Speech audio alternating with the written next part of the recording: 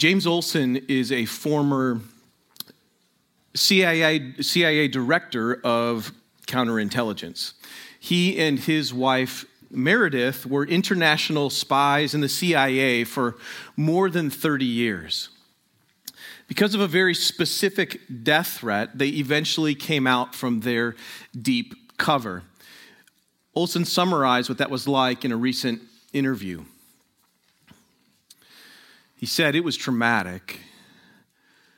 Meredith and I never wanted to come out from undercover. A lot of our colleagues retire undercover and never have to reveal the fact that they've been leading a double life. My parents did not know I was in the CIA. Meredith's parents did not know. Our children did not know. Our friends did not know. But we had to be very careful about protecting the integrity of our cover because our effectiveness depended on it. I don't want to over-dramatize this, but it's true. Our personal safety and our families depended on our cover.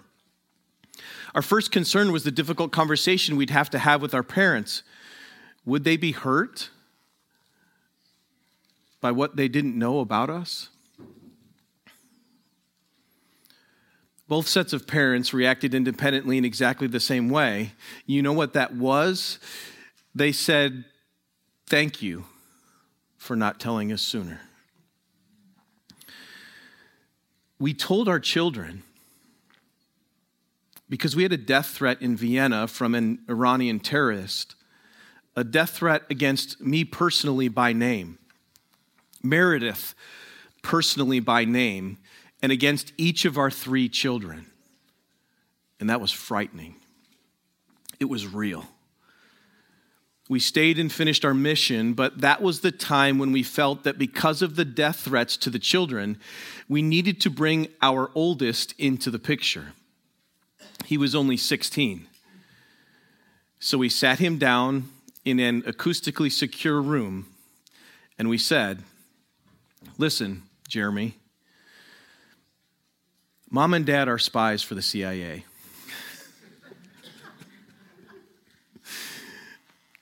The true story of Advent reminds us that there is always more happening in the world than first meets the eye. In today's passage, we behold the coming of a regional king. After the king arrives, a local government official just kind of casually refers to a certain Jesus. The phrase basically means some guy named Jesus.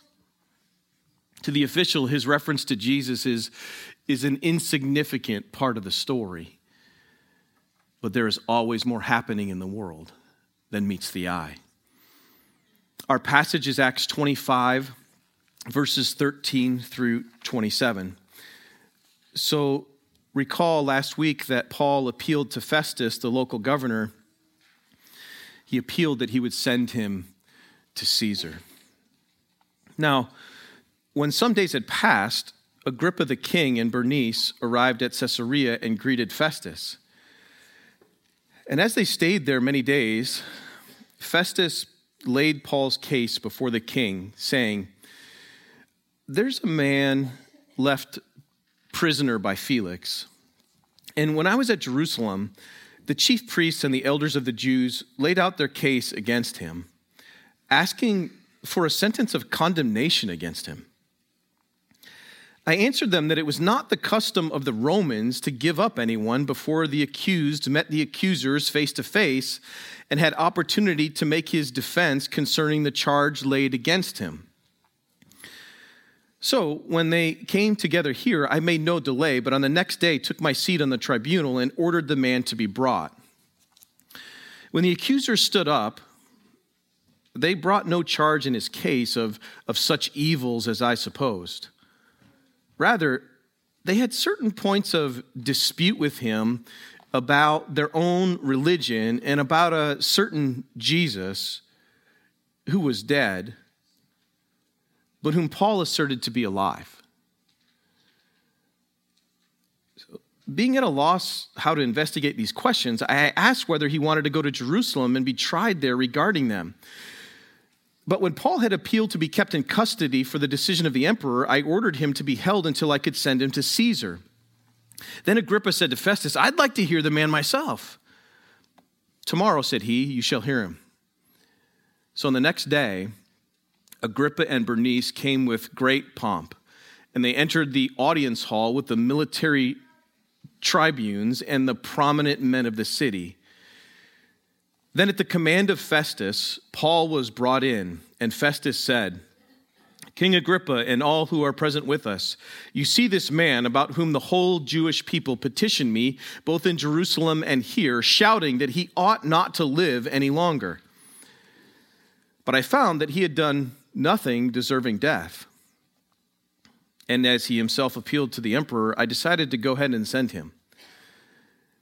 But I have nothing definite to write to my Lord about him. Therefore, I have brought him before you all, and especially before you, King Agrippa, so that after we have examined him, I may have something to write. For it seems to me unreasonable in sending a prisoner not to indicate the charges against him." So, Holy Spirit,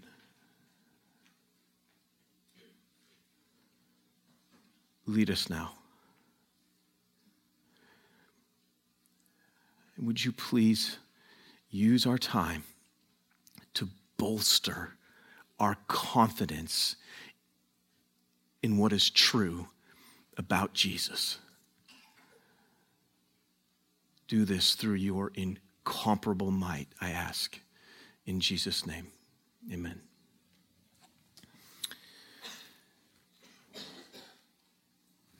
Since the day God told the serpent in Genesis 3 that someone was coming born of a woman who would crush his head, since that day, the serpent has been trying to destroy the seed of the woman so that the one who was to come would never arrive. But the story of Advent, that is the Christmas story, is that despite Satan's best efforts, the one who was to come, God's deliverer, born of a woman, he did in fact come. And because the dragon slayer accomplished his full mission on earth, we are still celebrating his coming 2,000 years later. Now, our story breaks down in two scenes. In the first scene, we see the coming of the regional king in verses 13 through 22. And in the second scene, we see it's just saturated with pomp and circumstance regarding that king in verses 23 through 27. Now, in light of Advent, let's approach the two scenes by comparing them with the coming of another king and the pomp and the circumstance surrounding his arrival. The main idea that emerges in our passage, in light of the full testimony of Scripture from Genesis to Revelation, is that the claim about Jesus here in our passage warrants not only investigation, but ultimately worship. So, then in this first section, in verses 13 through 22, King Agrippa, probably to congratulate Festus on his new appointment, arrives in Caesarea with his sister Bernice. Festus takes advantage of the opportunity, since the king is going to be staying with him for a while, to bring up this prisoner that was left behind by Felix. I think he wants to get the king's counsel because it's a particularly prickly situation here. There doesn't seem to be anything that Paul has done that is actually worthy of condemnation and death. And yet the Jews are demanding his execution. Festus tells us at the end of our passage, I didn't really have anything to write about him. And I don't think he wants to send a prisoner to the emperor, who at this time is Nero, without a good reason for sending him. Now, as we've learned over the past few weeks, what makes this situation kind of touchy is that Paul is a Roman citizen. And just last week, he appealed to Caesar. But the only detail at all that Luke records that Festus relays to King Agrippa is found in verse 19. The dispute seems to be centered around some guy named Jesus who is dead, but who Paul keeps talking about as if he's alive. So Festus tells us in verse 20, being at a loss at how to investigate these things, he tried to pass Paul back off to Jerusalem. He doesn't know how to get to the bottom of the matter. Paul says, I'm not going back to Jerusalem. I'm appealing to Caesar. King Agrippa, when he hears this, says, man, I want to hear this man myself. So if Acts was a book-length story, or if this was a scene in a movie, I, as your narrator, would then take us back so that we could see the history of Agrippa and his family, so we might further appreciate the fascinating intrigue that is unfolding in this moment. In our passage, King Agrippa is Herod Agrippa II. Now, to trace their family line, we need to go back to Advent. And by that I mean the very first Advent. Matthew tells us in the second chapter of his gospel that after Jesus was born in Bethlehem of Judea in the days of Herod the king, wise men from the east came saying, where is he who has been born King of the Jews? When Jesus was born, Herod the king, that was Herod the Great, he was greatly troubled because of an ancient prophecy found in Micah 5:2 that a Jewish king was to be born in Bethlehem whose reign was foretold centuries ago. So, Herod summoned the wise men privately to try to figure out where Jesus was, not so he could exult in him, but so that he could execute him.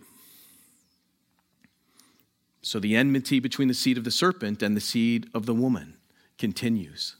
And it hits a flashpoint when Herod can't find Jesus.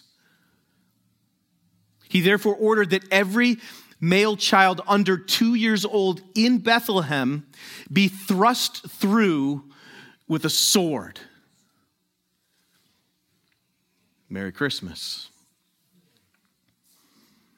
Imagine the horror.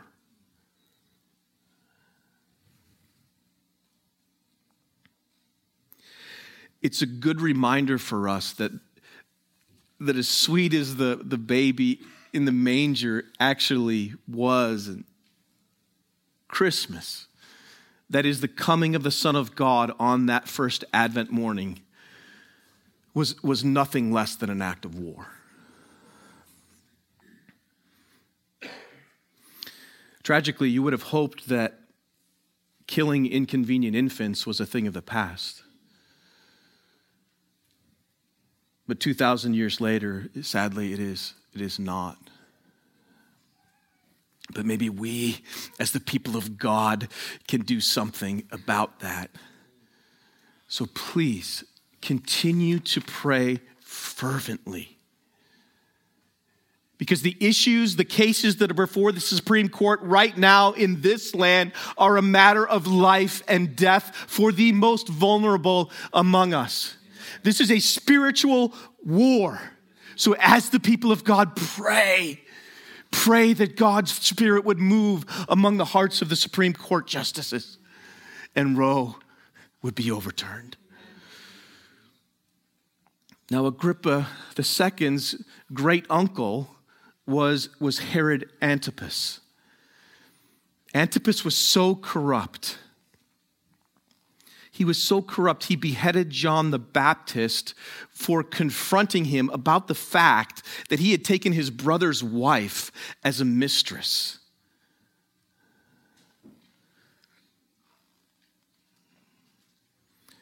When Herod Antipas heard of the fame of Jesus, he thought it was John the Baptist coming back to haunt him. Matthew 14 and verse 2. In Luke 13:32, some Pharisees came to Jesus. And you heard that right.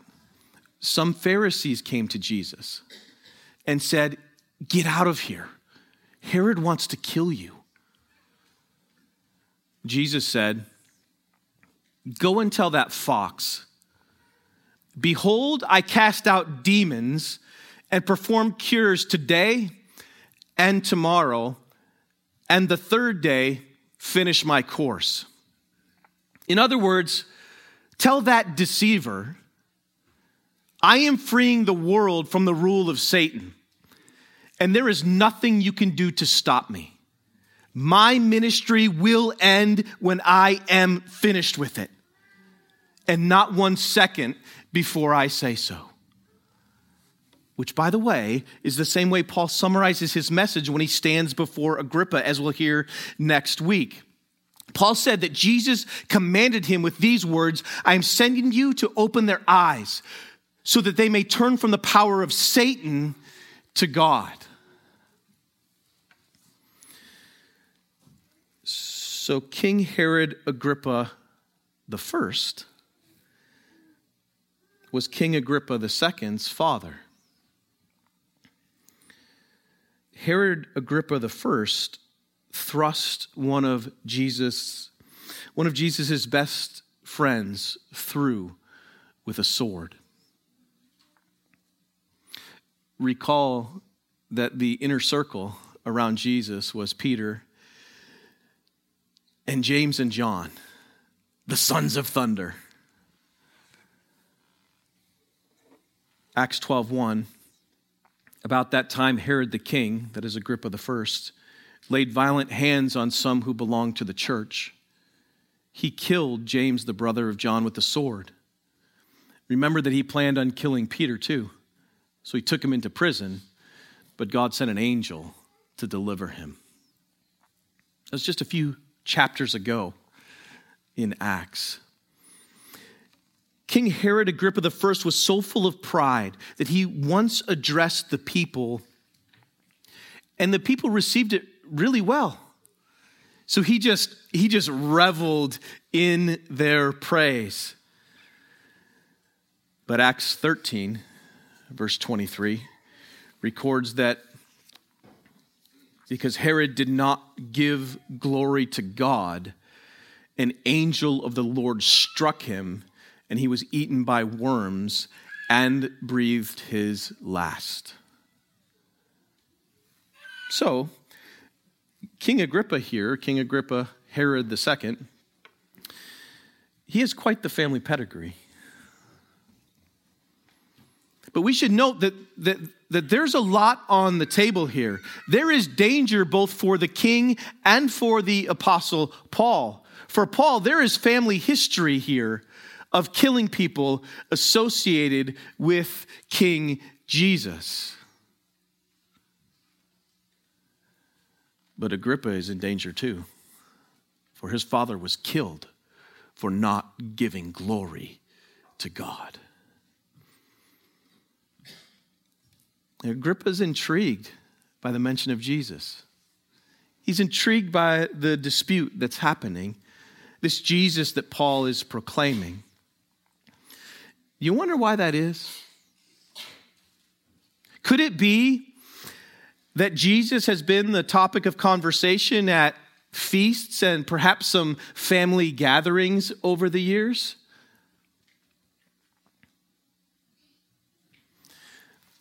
What about your family gatherings over the next few weeks? Will Jesus be the topic of conversation? I hope so. Look, even if your family lineage could give Herod's line a run for the money, be bold. Be bold this Advent. Ask the Lord to give you an opportunity to bring up the good news about Jesus, because the gospel has the power to transform your family for generations. But what if you do that? What if you're sitting around the table and you bring up Jesus? You bring up the claims about Jesus and say he is the only means of salvation. And what if your family member, what if your weird uncle, it's always the weird uncle, what if he, like Festus here, he just dismisses the claim out of hand? Are you at a loss? Should you be staggered by that? To borrow the words of Festus here in verse 20, are we at a loss for investigating the claims about Jesus? Not in the slightest. One of the issues that is striking to me is that Roman historical books and documents have been discovered that date back to this exact time period.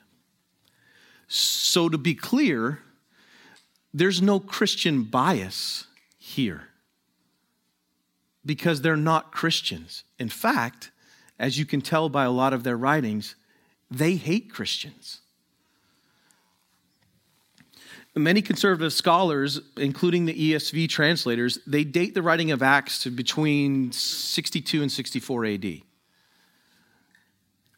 So how far removed are the Roman documents?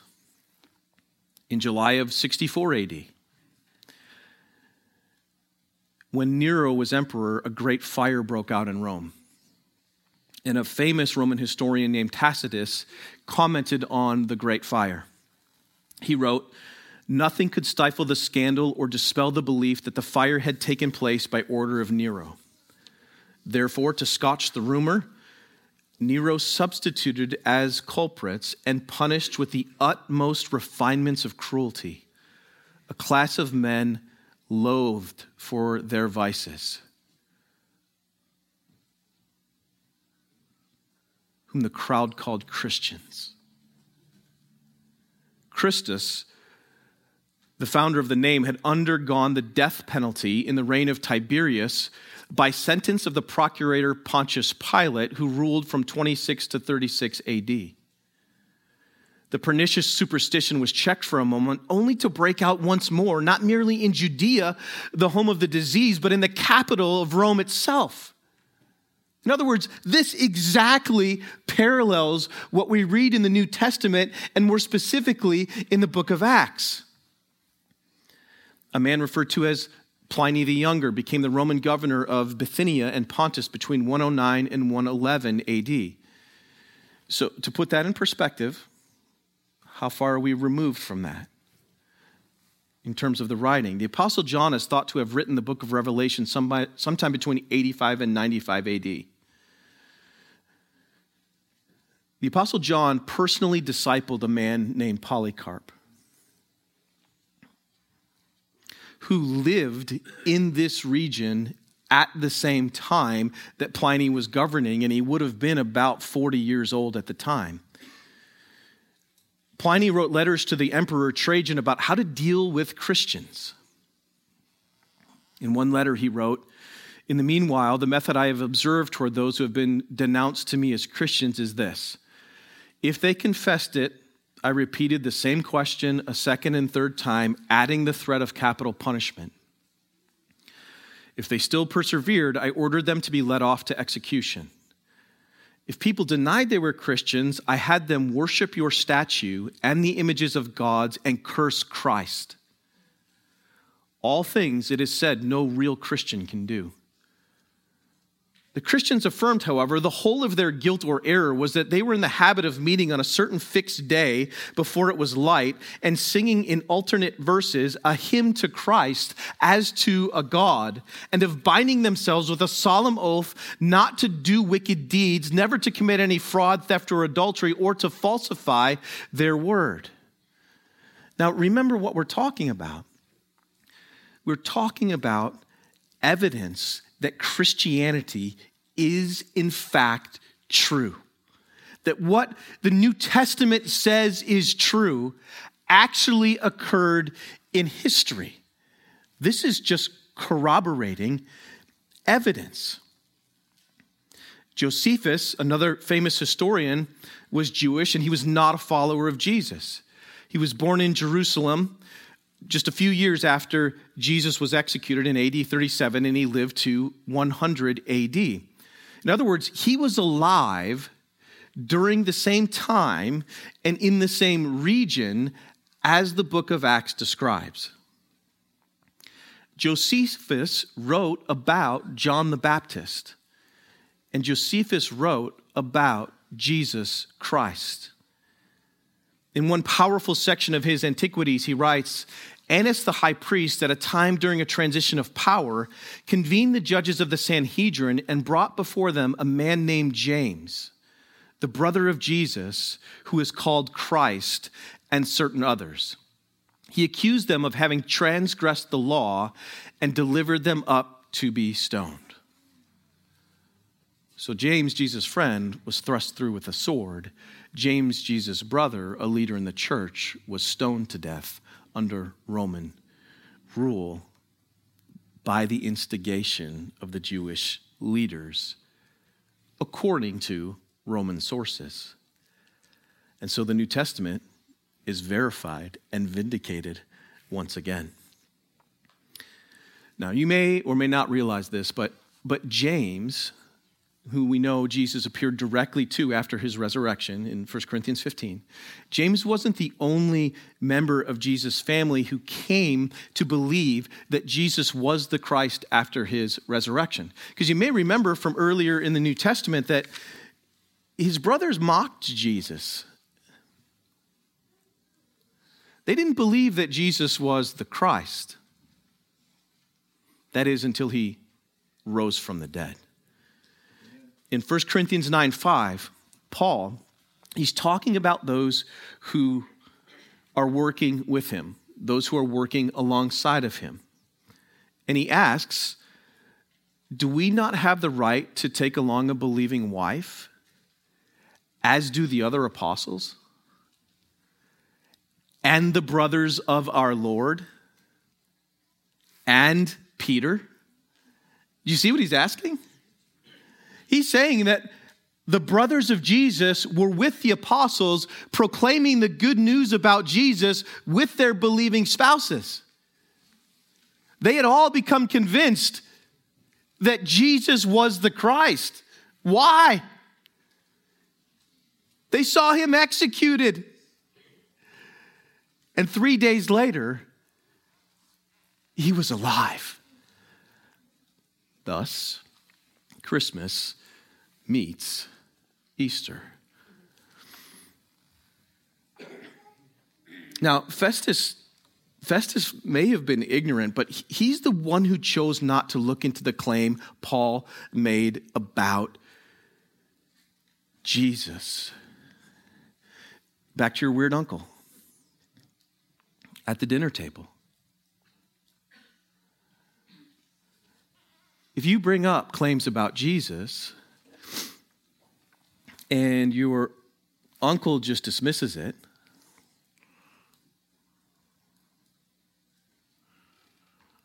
how should you respond?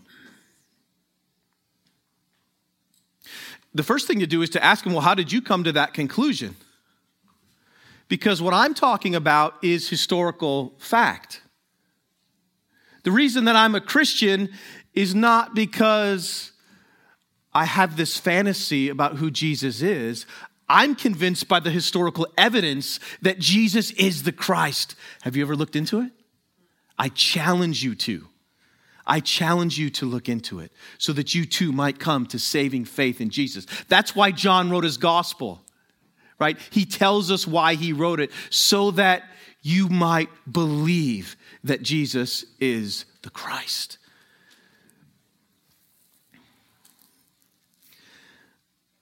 I want you to be confident. My heart is burdened that you would be confident in conversations that might happen with family. Or if you're just struggling over this Christmas season, no, be reminded of the fact that your faith is rooted and grounded in historical fact. There is tremendous evidence that Jesus lived, died, and rose again from the dead. So rejoice this season in Jesus Christ. Further, Jesus was declared to be the Son of God in power according to the Spirit of holiness by his resurrection from the dead. Romans 1 and verse 4. Therefore, the claim about Jesus, the claim that Festus just kind of blew off, not only warranted investigation, but consistent with the first century Christians, it also warranted the worship of Jesus as God.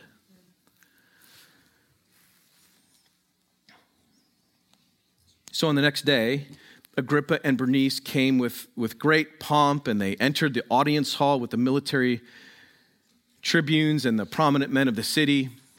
And then at the command of Festus, Paul was brought in. And Festus said, King Agrippa and all who are present with us, you see this man about whom the whole Jewish people petitioned me both in Jerusalem and here, shouting that he ought not to live any longer. But I found that he had done nothing deserving of death. And as he appealed to the emperor, I decided to go ahead and send him. But I have nothing definite to write to my Lord about him. Therefore, I have brought him before you all, and especially before you, King Agrippa, so that after we have examined him, I may have something to write. For it seems to me unreasonable in sending a prisoner not to indicate the charges against him. So let's look at two sides of the same coin here in this section. In the first place, the king's interest, he's been piqued here about Jesus, and so all the dignitaries file in with their pomp and majesty and condescension to examine this intriguing little prisoner. Festus is hoping this exercise will prove to be worthwhile so that he has something significant to write to Nero. He doesn't want to send him without an explanation. That's one side of the coin. But as we noted earlier, there is always more happening in the world than meets the eye. So let's ask the question, what is the true circumstance that has occasioned this gathering in the audience hall? The other side of the coin is that King Jesus, the ultimate ruler of the world, has sent this little man both to proclaim good news and to warn these earthly dignitaries. Doug Wilson explains, from the very start, from the very beginning, the life of Jesus presented a potent threat to the status quo, first advent. This threat was not merely the result of Herod's paranoia. Herod knew what many Christians do not. The birth of this child meant that the old way of ruling mankind was doomed. The transition from the old way of rule to the new way of rule was not going to be simple or easy, but it was going to happen. The birth of the baby in Jerusalem meant the world was going to change. Agrippa's great-grandfather knew it. Satan himself knew it. And the prophet Simeon knew it too. When Mary and Joseph brought Jesus to the temple, Simeon took baby Jesus into his arms. And he said, "Now your servant can depart in peace. For my eyes have seen your salvation." This is the good news of the gospel, that all and any who would place their faith in this Christ could be saved from the wrath of God and have relationship with him restored forever. And here is the warning. Simeon also said, "Behold, this child is appointed for the rise and the fall of many in Israel, and for a sign that is opposed." In the book of Acts, Jesus is loved, and Jesus is embraced, and Jesus is worshiped again and again and again. And in the book of Acts, Jesus is hated and opposed, and so are his followers. Anyone who dares to proclaim the truth about him, and they are hated and opposed again and again and again. So Acts has proven that the good news is powerful and that the prophetic warning was true. The Jewish religious leaders came to understand that everything had to change now that Jesus had arrived. A few believed in him, many more opposed him. Those that hated Jesus thought that disposing of him would be the end of the matter. But 3 days later, everything changed. As the greatest story ever told continues to unfold in Acts, we learn that the true king who came to earth, who defeated death, and who ascended back into glory, he's now sent his little messenger once again to testify to the facts about him. This time before a king and his court. Back to your holiday meal. There's something tragic at the end of this section that may not be obviously apparent.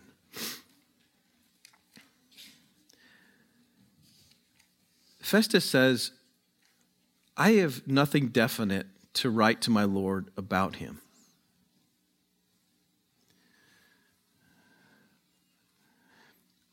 Whether it's your relative that's opposing Jesus or whether it's Festus who's opposing Jesus here, I don't think either of them would say that they are opposing Jesus. But the fact of the matter is that it's true. The reason is because there's every reason that Festus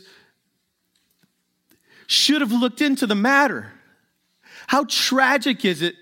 How tragic is it that Festus is hearing the good news of the greatest man who has ever lived, spoken or proclaimed to him through the greatest evangelist who has ever lived. And he says, "I don't know what to say about this guy." What about the truth? What about the truth? If you're not sure if it's true, look into it. You can find out the information. And so, as we engage with our relatives or whomever over the holiday season, we don't do so with a heart of contempt. Why don't you get it? We do so with brokenheartedness, saying, please look into the claims about Jesus because they're actually true. And since they are true, you need Jesus more than you need anything else this season. Don't be scared. Don't be scared to share the truth about Jesus, because it's true. Historically, based on the New Testament, based on Jewish historians, based on Roman historians, they're all saying the same thing about Jesus. The facts are not in dispute. The question is, do you believe? From the moment Jesus arrived on earth, without pomp, and in completely humble circumstance. As unlikely as it may have seemed at the time, the world would never be the same again. So as we continue to celebrate during this Advent season the coming of the King of Kings and the Lord of Lords, may the Holy Spirit instill us with confidence about the reality and the historical nature of our faith in Jesus. But if you think that the Christmas story is just too unlikely to be true, consider that that's probably exactly how 16-year-old Jeremy Olson felt when his parents first sat him down and said, "Son, Mom and Dad are spies." Just because something sounds crazy at first doesn't mean it isn't true. Be confident this Advent season, because Jesus is who he says he is, and he will be forever. Let's pray.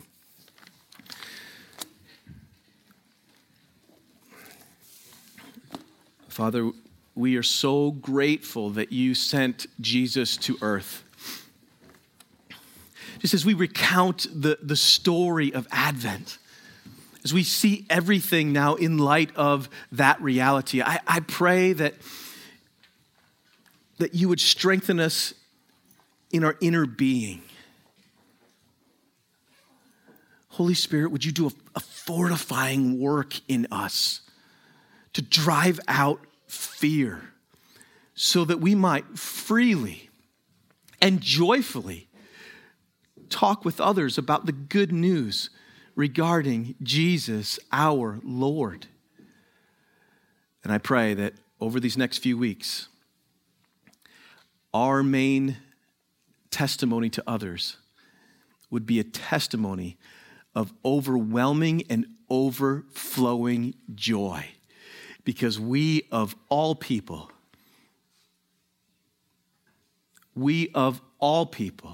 have a reason to be joyful. Cause us to rejoice now, we pray in Jesus' name. Amen.